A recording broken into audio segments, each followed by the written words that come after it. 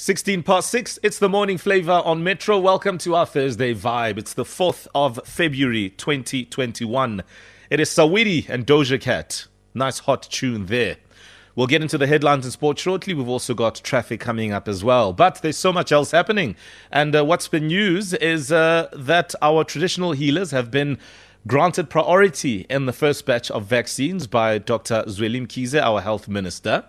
So what's been happening with our healers throughout this pandemic, and what sort of challenges have they been dealing with throughout this time? They also consult patients or clients, however you want to refer to it, and there are some really sort of clear realities here that they've had to deal with as well. Joining us on the line is the president of the SADC Traditional Health Practitioners Association, Professor Mbaimbai Hlathi. Professor, good morning. Good morning to you. Good morning to your listeners. Thank you for having me on your show. Well, it's good news, I think, that, healers have also been included in this list. There's absolutely no question about, the challenges and the dangers that come when you're dealing with people and on a regular basis, whether it's clients, patients, etc. I mean, can we talk about the realities that healers have been faced with during this pandemic?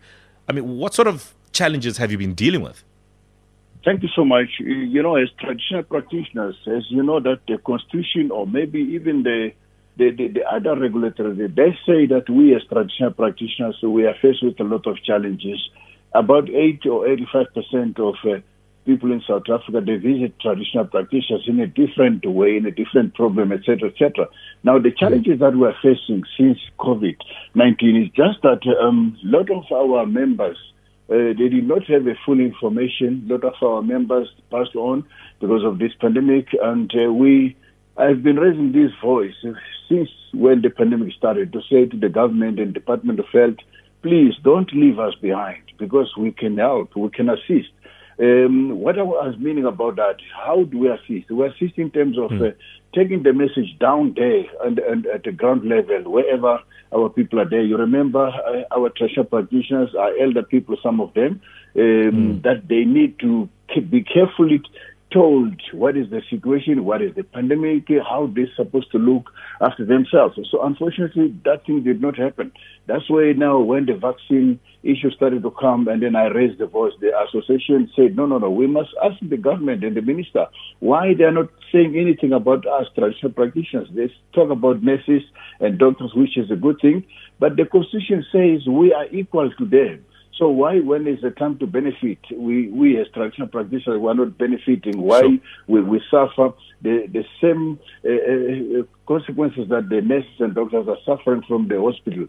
Well, we don't have hospital when people can see that every day we see a lot of clients, but people, traditional practitioners in the multi-marketers, you can see how full it does multi-market. It means people are searching for alternative way using traditional medicine.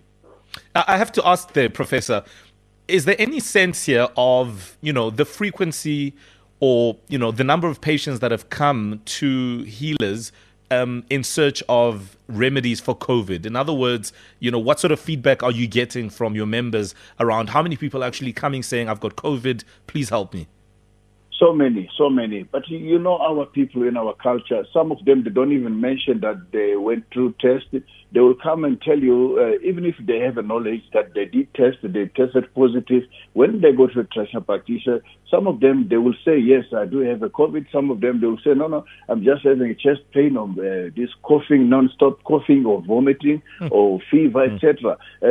So that's the problem that we're facing. And the traditional practitioners, they are not equipped with a protective clothing or maybe with a testing material. But we have went through and tried to educate them. When you see people with this symptom, don't take it for granted to say, no, this person is just having a flu. We are living in a very difficult time now. So a traditional practitioner must be well protected. And when a person visits a traditional practitioner, you must look to that client, that person, that this person he came here because she or he's having headache. But you must also consider the issue of COVID. Therefore, you need to make sure that when you mix your herbs, when you mix whatever you're going to give your client, you must as well put something that is going to assist you to boost the immune of the client.